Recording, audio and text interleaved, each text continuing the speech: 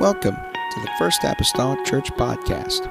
Our church mission is to love as God loves, showing compassion to every soul, thus winning those souls and equipping them to be sent out to plant and to harvest. Thank you for joining us today, and we hope that you are blessed by today's podcast.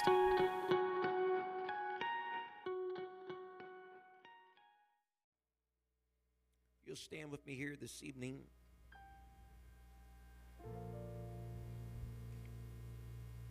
Turn to the book of Isaiah.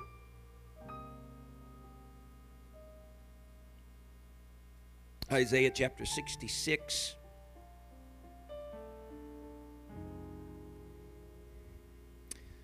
We went first night this past week on a Monday night. My wife and I was part of a Connect dinner, and it's just kind of a time of fellowship really for those who subscribe to that dinner and be a part of it. We were just blessed to be there. We didn't pay to be there, but somebody wasn't going to show up, and so they were giving their tickets away, and so we went in their stead. And just supposed to be a laid-back type of thing, and just fellowship, and they give away door prizes and things of that nature, and they have a speaker that is usually somewhat comical, but we had tongues and interpretation in our Connect dinner, and they were giving around prizes and things like that, and door prizes. So they were validating if you were really, people say they're a pastor, he's validating if they was really a pastor or not. So they had this little contest, want to know what's the largest number of keys that a pastor had. Son, I got church keys and home keys on me. And so we started counting. They said, anybody got 10? Stand if you got 10. So I'm standing there. Yeah, there's probably 150 people in there. Stand if you got 10. No, I'm standing there. Stand if you got 15. I'm still standing. Stand if you got 20. I'm still standing. Me and Matt Purdue, he was still counting his. And he said, well, how many do you got? And he said something, I don't know how many he had. He had 23. And I said, well, how many you got? They was trying to look out, the lights were bright. But how many you got? I said, I got 29. 29 keys right here. So I won a prize. Because I had 20. Felt like Bill Schwartz, brother. Felt like Bill Schwartz. Nobody knows who Bill Schwartz is, maybe. But there's a few. And then my wife won a prize. I said, the pastor wife up there, Sister Jamie McCool, she said, I was trying to think of what a pastor's wife would only have in her purse. I know ladies have a lot of commonality of what they might carry in their purses. She said, but the first lady that can run up here with a tax exemption paper of your church, Dawn pulled that puppy out and went running like a banshee down there. Got a prize. So we're validated. We're validated. We're pastor and pastor's wife. I got 29 keys. Don't even have death, hell, or the grave on there, but I got 29 keys. Amen. Amen. Isaiah 66. I trust that you're there, unless I've sidetracked you with my story. Isaiah 66. I want to start with verse number 18. This has been a crock pot sermon. This thing has been brewing in my thoughts and my mind for in excess of 6 months. So let's just see. Yeah, hopefully it's not overcooked. Isaiah 66 and verse 18, the Bible says, for I know their works and their thoughts. It shall come that I will gather all nations and tongues. They shall come and see my glory. And I will set a sign among them. And I will send those that escape of them unto the nations, to Tarshish, Pool, and Lud, that draw the bow, to Tubal and Javan, to the isles afar off, that have not heard my fame, neither have seen my glory. And they shall declare my glory among the Gentiles. I'd like to read portions of verse number 19 from the English Standard Version of the Bible tonight. Portions of verse 19 that says like this, and from them I will send survivors to the nations, to coast far away, that have not heard of my fame or seen my glory. And they, the survivors, shall declare my glory among the nations. Tonight, very simply, I want to preach to you the survivors. The survivors. Hallelujah. Let's go to the Lord in prayer. Father, I need your help this evening. God, every time, Lord, I step toward, Lord, a pulpit or a sacred desk, whatever we desire to call it, Lord, I am great need of the help of the Holy Ghost, the help of your Spirit. God, I pray, God, these things that have been wandering around in my soul and spirit, God, for months on end, that, Lord, have culminated, Lord, for this time, God. Let it be with reason and with purpose, God, for those that are gathered here tonight. I pray, oh Lord Jesus, we don't want to hear the voice of a man, but we want to hear the voice of heaven, God, to speak, Lord, to us here this evening. I pray, oh Lord Jesus, let your perfect will be done. Lord, I pray, God, for acceptable words, Lord, as Solomon prayed. I pray, God, for acceptable words tonight. God, to be able to convey something, Lord, to the hearts and souls of these people. In the lovely name of Jesus Christ that I pray. Amen and amen. The church say amen. Amen. You may be seated this evening. In Jesus' name. In Jesus' name.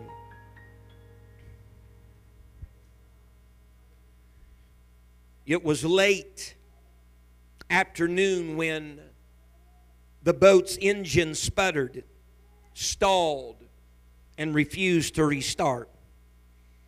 Gallons of water surged into the craft as it pitched on sickening 6-foot swells. The 5 Jaggers of the Jagger family had done all they knew to do, but it wasn't quite enough. They were going under. Grim-faced George Jagger, his 3 sons, and his elderly father methodically tightened the buckles on their life jackets, tied themselves together with a rope, slipped into a black and boiling Atlantic Ocean. George glanced at his watch as the boat finally disappeared on the horizon. It was 6:30 p.m. Very little was said. It grew very dark. First one boy, actually the youngest, and then another swallowed too much salt water, gagged, strangled on the brine as they fought to keep their heads up above the waterline. The helpless father heard his sons, one by one, and then his dad, choke and drown. But George couldn't surrender. After 8 nightmarish hours, he staggered onto the shore, still pulling the rope that bound him to the bodies of the other 4. He had swum all night long. Survivors. Survivors. They run a gamut throughout society. They're found among every race. They're found among every country. They are among the elderly down to even a month-old infant. Survivors. Their stories cover a wide spectrum of events throughout our world, and for me personally, I'm very intrigued to read their stories. I'm intrigued by their death-defying actions, and I'm intrigued by their determined frames of mind that they hold in the midst of obstacles that seems just to be almost mind-blowing.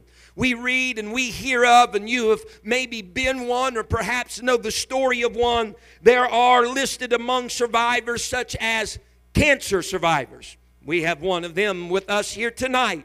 There are combat survivors. There are Holocaust survivors. As a matter of fact, here recently I just stumbled across a book. I don't own it yet, but I will. And it's about a Holocaust survivor who was the first one in, and he was the last one out. And he survived, Auschwitz, a survivor, and it has his little number that's embranded upon his skin. And I thought that would be great to read concerning that Holocaust survivor. There are survivors that have survived shipwreck. There are natural disaster survivors, just to name a few. Survivors are all around us. We rub shoulders with many of them and may not even know it. CBS came out with a reality TV show called Survivor. In the year 2000, a group of strangers were taken to an isolated location where they provided food and fire and shelter for themselves. But what they denoted to be the sole survivor, as they called it, the sole survivor would be the one that surfaced because all the others had been progressively voted out or voted off of the location by their fellow contestants. The United States has a contingency plan in place against catastrophic loss of its leadership during major events where the president and the vice president and other officials in the line of succession are gathered at a single location. They label a person under special protection by the government the designated survivor. And during the event, this designated survivor is given presidential security and is physically distant at an undisclosed location while all the other hierarchy is at the event. Everybody say survivors. The word survivor in these examples is really somewhat skewed because many times, from my understanding, even in my own use, we greatly misuse the word survive. We really do. We say we survived the work week, right? Or we survived a test. Or somebody survived a visit with the in-law. Or somebody survived eating something that was very deplorable to their palate. You know, some type of food they had. Well, I survived that.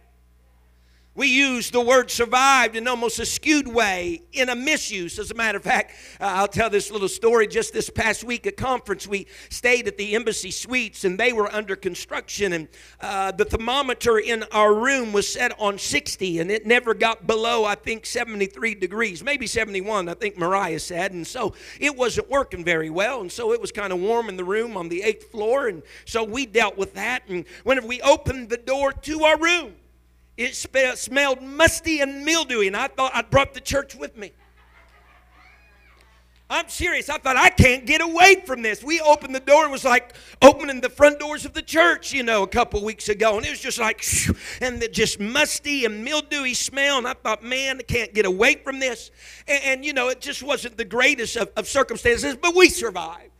We survived last week, and it was that first night then that Brother Erickson, while he was preaching, he talked about our missionaries, and he was talking about one of the missionaries to Africa, Brother Grimm, and how he subjected himself to poor housing in a hut with a dirt floor in Africa when he stays in Africa, and how he's subjected to contracting malaria often because of the mosquitoes in that area, and how he had a mosquito net around his bed, but even the mosquito net was not big enough to cover his bed. It didn't sufficiently cover it. And so we're talking about, you know, the temperature's not getting down low enough in the room, and it's musty and mildewy in the room. And then he starts talking about Brother Grimm.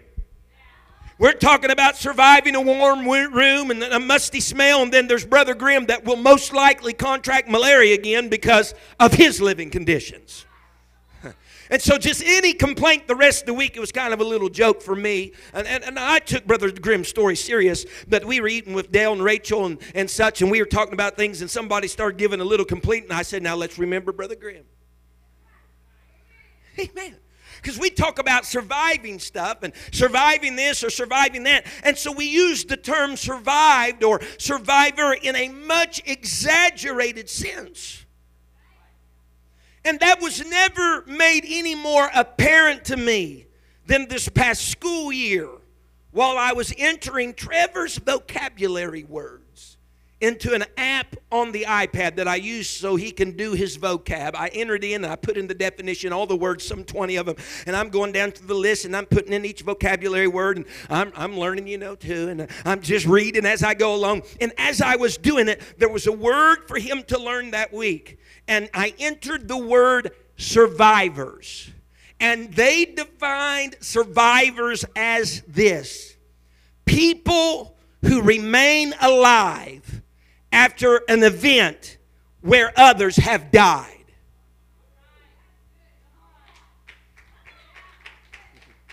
People who remain alive after an event where others have died.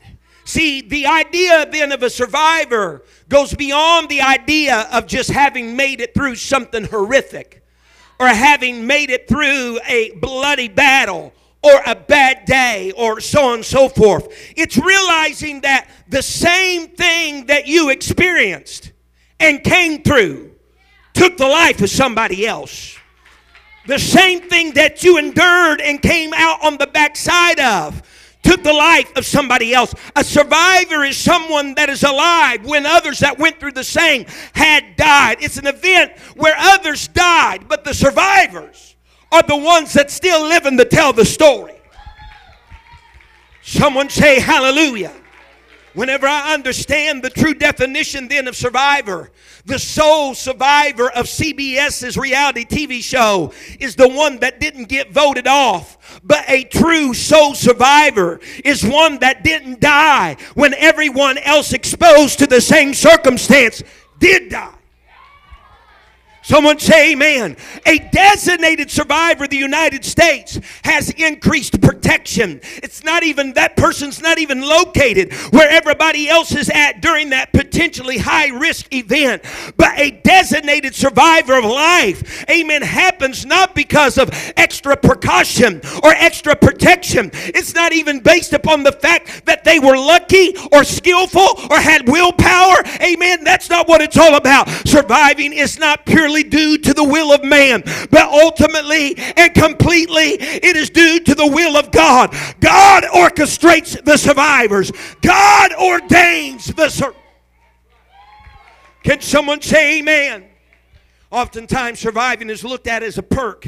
That's a little perk that they got. That's a little privilege they got. But all throughout Scripture, I want you to understand, I've looked at it. It is a rarity that there were survivors even throughout the Word of God. Multiple times from Genesis all the way to Revelation, we have these little phrases that are popping up. A lot of times in the Old Testament, phrases like these.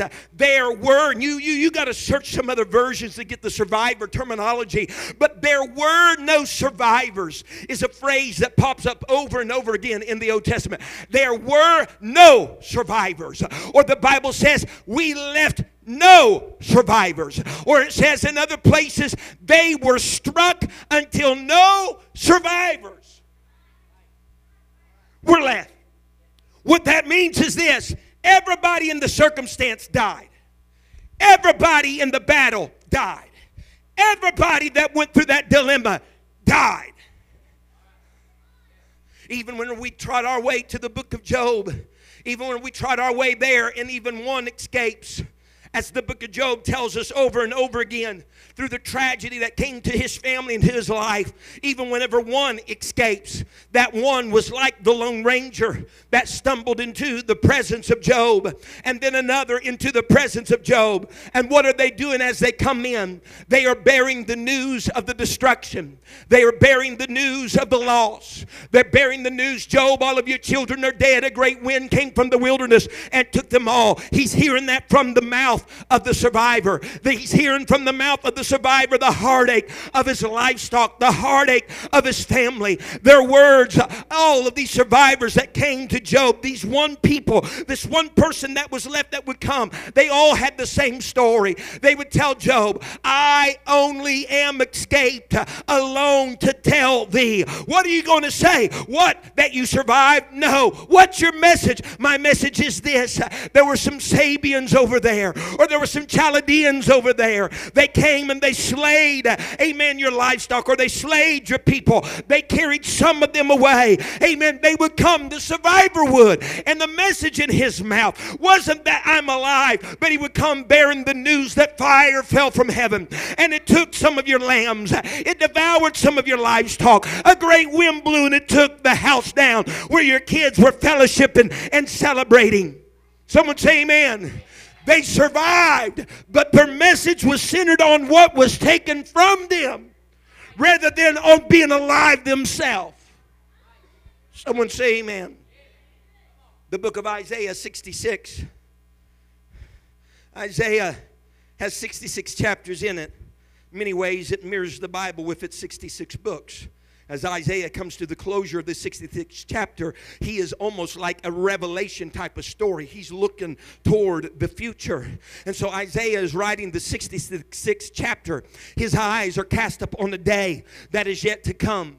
a day that is yet in front of him, a day that is still yet to be fulfilled. Even from our perspective, he's looking at a day out yonder, and it is a day, the Bible declares to us, that God will gather all nations and that God will gather all tongues. It is a day that Isaiah speaks of, that God wants to, desires to, and hopes to showcase his glory. And God said, this is what I'm going to do through the lips of Isaiah. He said, I will send a sign among them, but I'm not just going to send a sign, but I will also send those that escaped of them. In other words, I'm going to send a sign, but I'm also going to send the survivors unto the nations. In other words, God says, I'm not going to send the non-combatants. I'm not going to send, I'm not reserving the bruised. I'm not reserving the battered for a different purpose or a different mission. I'm going to send the survivors among all nations. I'll send them to countries near, and I'll send them to countries far. I'm going to send the survivors to the people. I'm going to send the survivors to the ones that have not heard of my fame. I'm going to send the survivors to the ones that have not seen the glory of the Lord. Can someone say amen? Because God's purpose was this: I'm going to send them in that day, the survivors, so that others might hear of my fame and so that others might see my glory. Someone say amen. See, the survivors that God's going to send in that day are not like the ones that came to Job. They're not going to go concentrating on the loss. No, they're going to be focusing on the fact that they remain alive when others died. They're going to be focusing on the fact that they experienced some of the same foe, some of the same storms, some of the same difficulty as others, but they're still standing. They are still alive. The ESV said it like this: and they, the survivors, shall declare, God said, my glory among the nations. The contemporary English version says it like this: God says, by proving what I can do, I will send the survivors. Someone hear me today. The old little riddle that we used to do as kids, I probably did this when I was a kid. The little riddle that we used to use as kids is this: is that a plane crashed on the American-Canadian border. Where do you bury the survivors? It's a nice little riddle. Some people say, well, I don't know, maybe American. But the answer is this: you don't bury them anywhere, because you don't bury survivors. Someone say amen. See, the survivors are a testament to having made it when others died. They might be bruised, yes. They might be battered, yes. They might be scarred, quite possibly. But the thing of the matter is this: they are still alive. God did not want the survivors to represent a people that had a strong will, that had the ability to make it on their own, that was lucky enough, good enough, or fell in the hands of fate just right. He wanted them to be the evidence of His glory, His majesty, His power, that when others didn't make it, the only way they came out, amen, was because it was a God thing. No. I hope I can preach, amen, this tonight the way that God has laid it upon my heart and mind. What I'm saying tonight is this: I'm standing in this hour, although that has not even yet taken place according to Isaiah. It's not taking place in our time. It's from that I understand what God's purpose is for the survivors, what God's purpose is for those that made it through things that others did not survive. If I can say like this: a marriage that survived when other marriages met with the same difficulty, the same struggles, and the same heartache is nothing more but a declaration that God's glory, His power, His fame, and His reputation is on the... You know what you're saying? I'm saying because right here in this house we have some surviving marriages. We have some survivors. And you know what that means? That means they came through what others didn't make it through. That means they're standing when others failed. That means when others split up and left the church, they're still in the church and they're still together and they're still trying to live for God. God says send the survivors to all the nations. Send them in the highways. Send them in the byways. Because a survivor is a testament to my power. They weren't strong-willed enough. They didn't have the intelligence to do that. That's a God thumbprint. That's a God idea. That's a... Oh, yes. You believe me? God says send the survivors. Someone say I'm a survivor. I'm telling you, over the past 3 weeks, I feel like one. I feel like collectively we could say FAC is a survivor.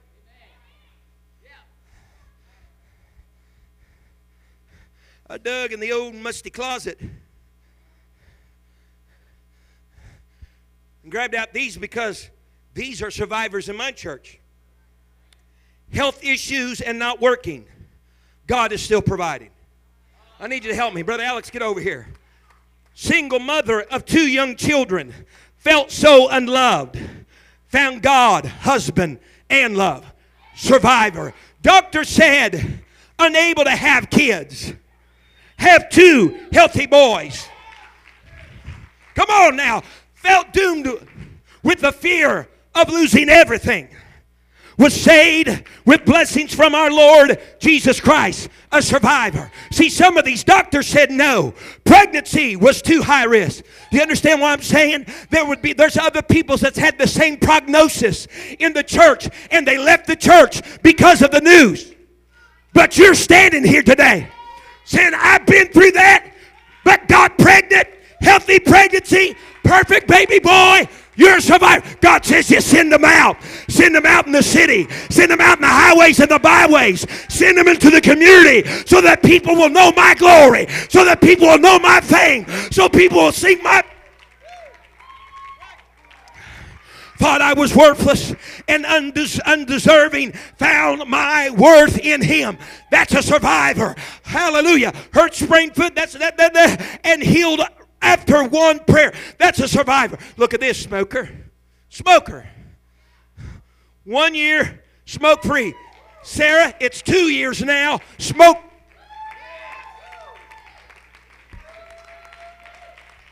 No, you don't understand. There's others that didn't survive that addiction. There's others that's laying in a cold tomb spiritually because of that condition. But you're here today because you're a survivor. Where it took somebody else, you're still living. You're still standing. God says, that's my glory. Yeah. I don't care what we got here. Headed down wrong road. Drugs. New direction. Headed to Jesus.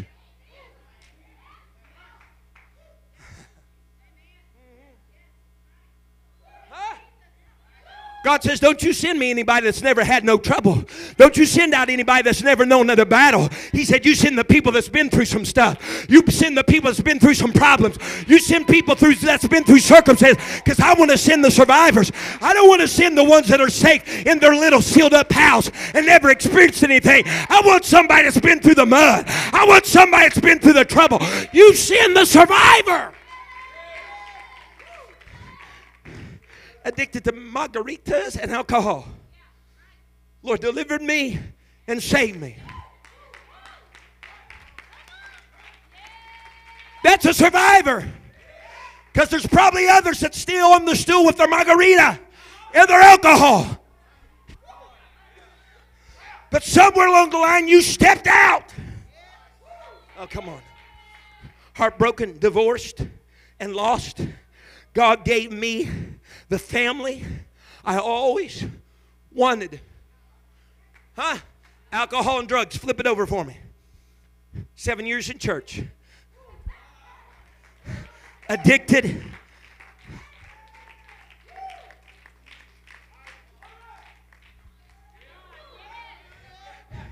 and you thought this is what would disqualify you.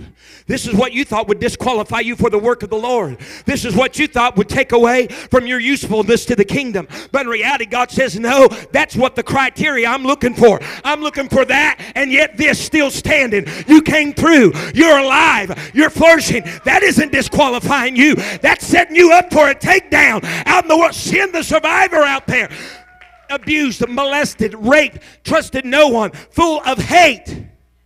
Healed, peace of God, full of love. I believe that was Sister Charlene right there. Survivor.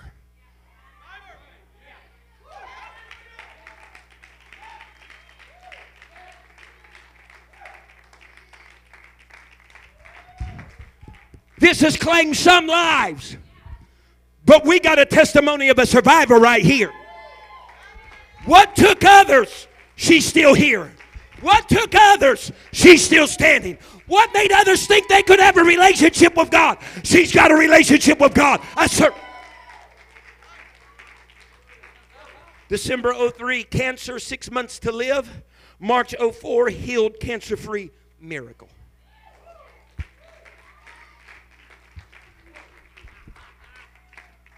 Alone and depressed, turned to alcohol and gambling. Turned to Jesus, free from addiction, never alone. Sister Margaret, right? Uh-huh. How old are you, Sister Margaret? Been in this church 30 years. You know what God's saying? After year 1, send her out. Year 5, send her out. Year 10, send her out. Send that survivor again. Send that survivor. Why? Because there's other people in this exact same spot. They're wondering if they're going to make it. They're wondering if they're going to come through. They're wondering if they're going to be taken under. But if they can see a survivor, someone that says, I'm still alive after that very circumstance you're in, then God says, send them. It speaks of my glory. Everybody okay? You like reliving some of these? Miscarriage 1 time, postpartum depression 2 times, beautiful children ×2, joy of the Lord. That's my wife, survivor. Smoked 3 packs of cigs a day, drank beer. With God's help, quit both. 25 years sober, smoke free. That's Mike Penrod, survivor.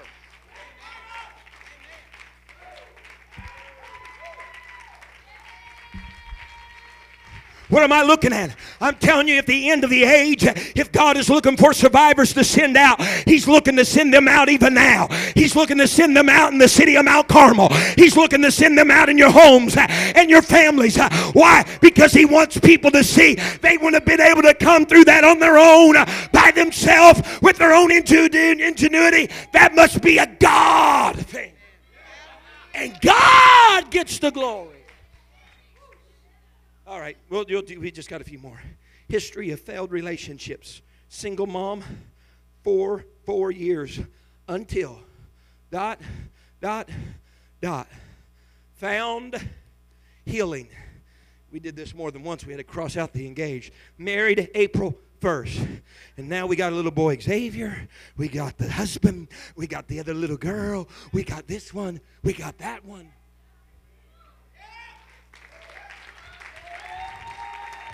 No, if you fail in relationships, you're always going to fail in relationships. If you have a problem finding the right man, you're never going to find the right man. You're going to screw your life up, and you're never going to go anywhere, and you can't do anything for God. God says, wrong. Send me that survivor. Send me that one that's still standing where others have failed, where life has been sucked from the vein of others. Send her to me. She's going to display my glory. She's going to display my power. The survivor. Hey. This is Natalia. Raped for 2 years by my biological father. Tried to commit suicide 5 times. Found healing in Christ and help to forgive. Still. And what tells me? A survivor is someone that remains alive when they've been through the same events that killed other people. Look over at your neighbor and tell them, I'm a survivor. I'm a survivor. Oh, but Brother McGee, I've suffered. That's okay. I've lost health. That's okay. I've lost wealth. That's okay. I've lost friends and family. That's all right. But you've not left and you've not lost out on your life with God. You're a survivor. You bear witness that you're in the keeping, saving power of an almighty God. You're example to others in similar situations. To God be the glory. It's not that you were strong enough, smart enough, or had enough willpower. No. God says, I'm going to send the survivors to prove what I can do. That was His purpose. He said, send them that remain, that's been through this stuff, so it can speak to others what I'm capable of doing. And so we find ourselves on very common ground here tonight, because what we have here is a bunch of people through some type of variety has been through some junk, that suffered some losses. And she's a glorious church because she's a church that survived. The old song used to say, I've been through the fire, I've been through the flood, but by nothing else but the blood. If you want to know what I'm talking about, hallelujah, He brought me out. To God be the glory. You can sit down. I still got some preaching to do. That wasn't the ending of it, I'm guaranteeing. God's will for His survivors is not, and listen to me well, God's will for His survivors are not to act as though they are in disobedience to their God. Let me explain. Leviticus tells the story and the reaction of survivors who willfully disobeyed God. Look how willful, disobedient survivors react. Leviticus 26 and verse 36. The Spirit of the Lord is speaking and says, upon them that are left alive, the survivors of you, I will send a faintness into their hearts and in the lands. These are survivors, but these are survivors that are willfully disobedient to God. He said, I will send a faintness into their hearts in the lands of their enemies. The sound of a shaken leaf shall chase them, and they shall flee as fleeing from a sword, and they shall fall when none pursueth. In other words, the Lord says survivors that are practicing disobedience are people that will lose courage. They're constantly looking over their shoulder, expecting, if you will, the next dilemma. They are afraid. They're walking on eggshells, pins and needles, whatever you wish to call it. Even the sound of a rustling leaf, amen, would startle them and scare them. They're running around here and they're running around there, and they're even falling upon the ground when nobody is pursuing them, but they feel as though they are being pursued. They are a survivor, but they're a willful, disobedient survivor. You know what? God doesn't want His survivors, amen, to act as though they are disobedient survivors. He doesn't want His survivors to be constantly looking over their shoulder. He doesn't want His survivors, amen, to be afraid at every noise that's coming about, thinking it's going to be the next bad thing that hits their life. God doesn't want His survivors to be speculative about whether or not the next trial is going to do them in or not. But He wants them to showcase His glory.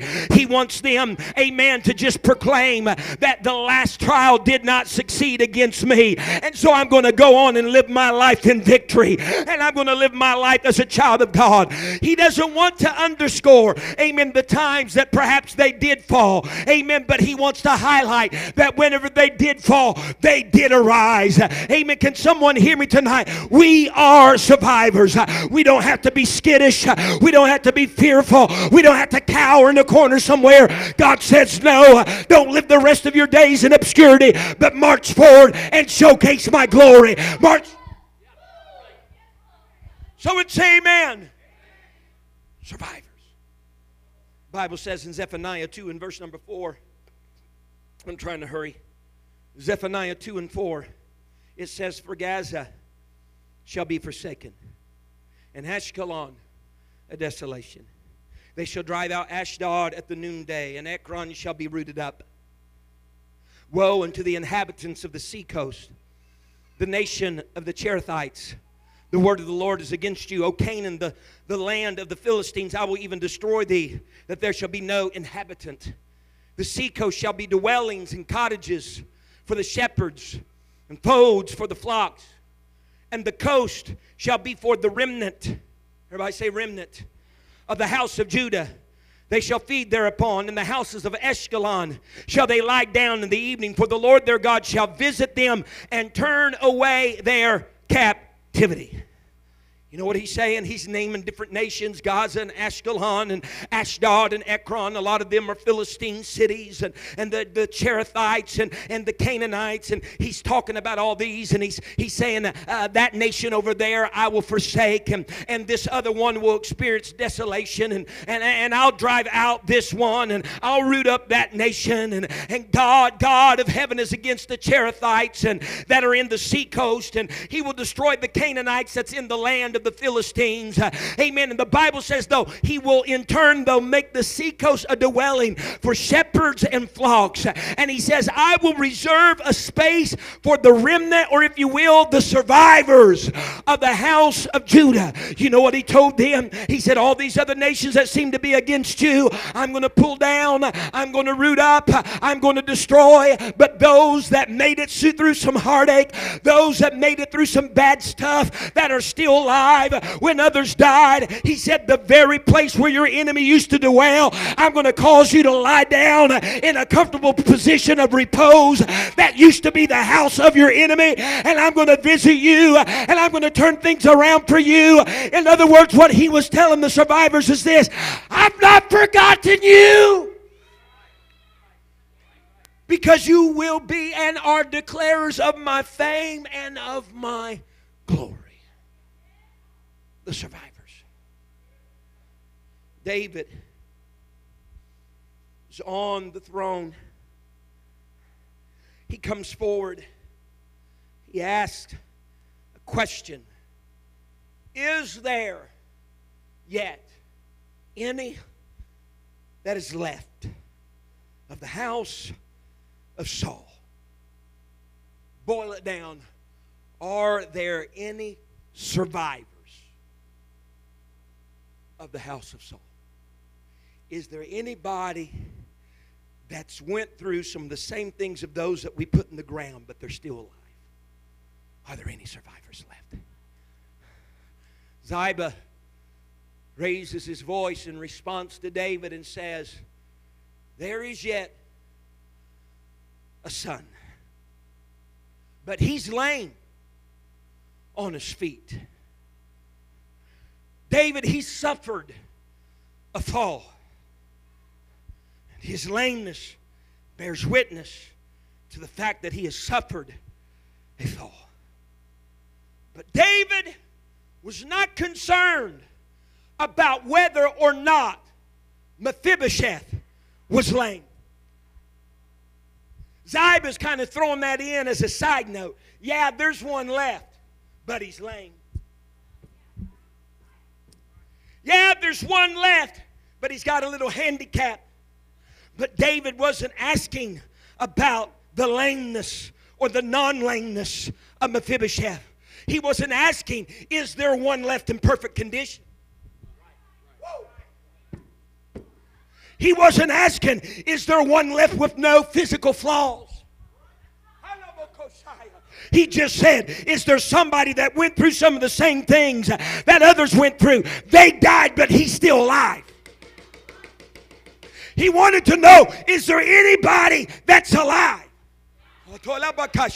See, because in the same battle that took Jonathan's life, which was one of Saul's sons, the same battle that took Saul's life, the same battle that took two other lives of Saul's sons, of Abinadab and Malchi-Shua, both sons of Saul. All of these boys and their dad, all of them were slain in the same battle. It was in that battle that whenever word got to the nurse of Mephibosheth, who was 5 years old, a grandson, mind you, amen, of this legacy. The Bible says that she took him in haste as his nurse, and she dropped him, and he became lame in both feet. Why is that so significant? Because in that custom and in that time, whenever somebody was killed that was a king and a ruler, it was common practice that they would kill all the other seed royal that was a part of that legacy, a part of that ancestry. They would kill them all typically when the king was slain, because they wanted to prevent anybody else from that family taking the throne someday. But not on this day, because Mephibosheth survived. Same battle, same warfare. He was dropped, but he survived. He's lame now. He's sitting at the king's table now. He has all the land of Saul, his grandfather, restored unto him right now. People are sowing seed in that land and harvesting seed from that land now. He had survived, and he had not been forgotten. Someone say amen. And the Bible says all of his days, Mephibosheth, you survivor, for that matter, seemingly almost like a lone survivor, all of your days you're going to eat at the king's table as one of the king's sons. And the Bible denotes, look at it now, the Bible denotes in 2 Samuel 9:12 that Mephibosheth had a son whose name was Micah. I tried to look and search today. As far as we know, Micah was Mephibosheth's only son. His only son. He is the son of a survivor. He's the son of a survivor.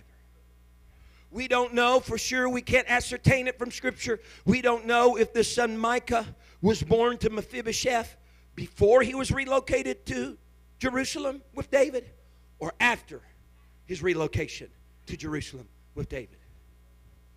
But what I can glean from Scripture, I tend to believe that the only son of Mephibosheth was born after his relocation as a survivor that was not forgotten but remembered, to abide at the table of David, eating there, has his land restored, and all those things. Because the dictionaries and such tell me, Bishop, that Micah's name means this. Most people would put question marks on these next two phrases, but I put an exclamation point upon it. His name meant, who is like Jehovah? Who is like God? Here's the survivor Mephibosheth, forgotten somewhere out in the country of Lodabar. Years have passed, but he remained alive when others in his family died by the same battle. He's sitting at the king's table, and the offspring of a survivor, his name was proclaiming, who's like God? Who's like Jehovah? Because God says the survivors always bring glory to the Lord. So that the offspring of a survivor, every time they say, there's Mike over there, it's who's like God? Who's like God? The offspring of the survivor always brings glory to the one that helped them survive, the one that brought them through the trial, the one that took them over the turbulent river, the one that brought them through the persecution and the trial. We have people sitting here today. You shouldn't be sitting here. You should be among the masses that we cannot count or number, that were lost through the same circumstance that you went through. But that's not you. You are here today. You didn't have self-will. You didn't have enough mind power, but the glory of the Lord and the righteousness of God has enabled you, and you follow the leading, the direction of the Lord, and you stand where you stand today, where others have failed, because of God. You are the survivors. You'll stand with me here tonight. You're the survivors.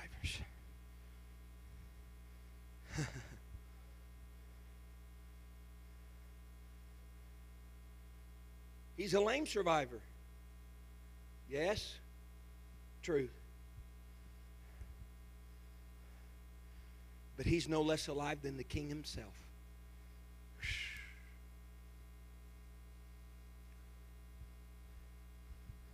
But Zach, in a spiritual sense, if we could pull back the rolled up shirt on your sleeve a little further in a spiritual way, we might be able to see some scars and scabs of what you've been through.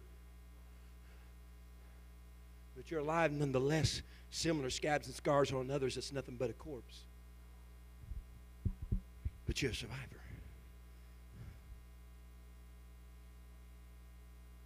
The Bible says that in the days of the last days, there'll be a great falling away first.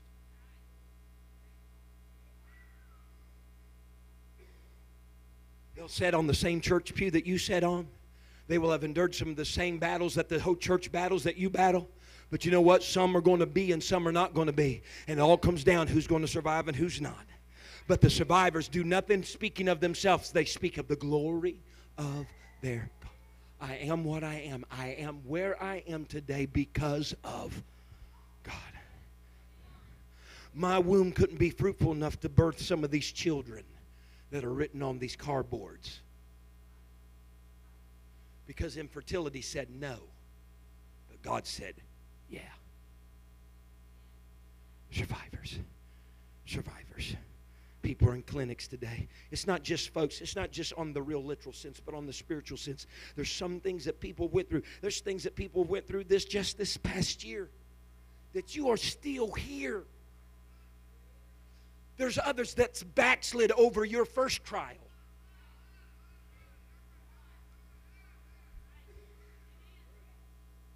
There's others that threw in the towel after losing a job. Well, that's the kind of God He is, and bless God, blah, blah. But you're still here today. You're still coming in with your hand clap. That was quick. Still coming in with your hand clap. Your raised hand. Why? Because you've been made a survivor. Where others failed, where others slipped off the path and died, you remain alive. And with your life, you're proclaiming, who's like God?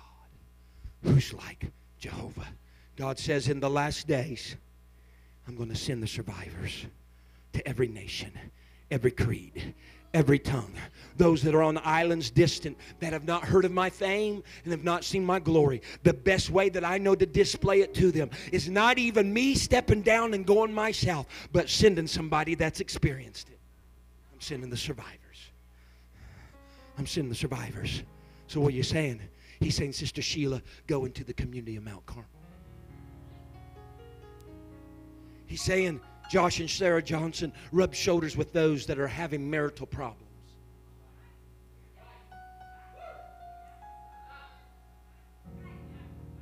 He's saying those that had molestation as a child, find somebody else with a similar story and let them know that you're in the church and that you're still standing. And when you do, they're going to wag their head and say, how can this be? And you'll say, it's because of God. It's only because of It's only because of God. We bow our heads all across the sanctuary today.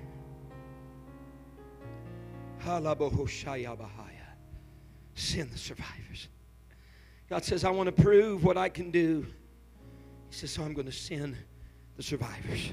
He said, because there's people that's not yet witnessed my fame. There's people that's not yet seen my glory. And the best display of my fame and in my glory is based upon those that are living. That's been through some junk that others have been through. But they didn't survive, but these did. That's my hand upon them. That's my favor with them. That's because they have submitted themselves unto me, and I walked through them through the darkest valleys that they met. The heaviness of the oppression and the heat of the persecution that came upon their life that caused others to buckle underneath. He said, I was there. He'll be a testament to my glory. He'll be a testament to their God. These altars are open tonight. He's not. Thank you for listening. If you would like more information about our services and activities, you can find us on Facebook, Instagram, and Twitter with the username FACMC. Again, that's FACMC. Thank you, and have a blessed day.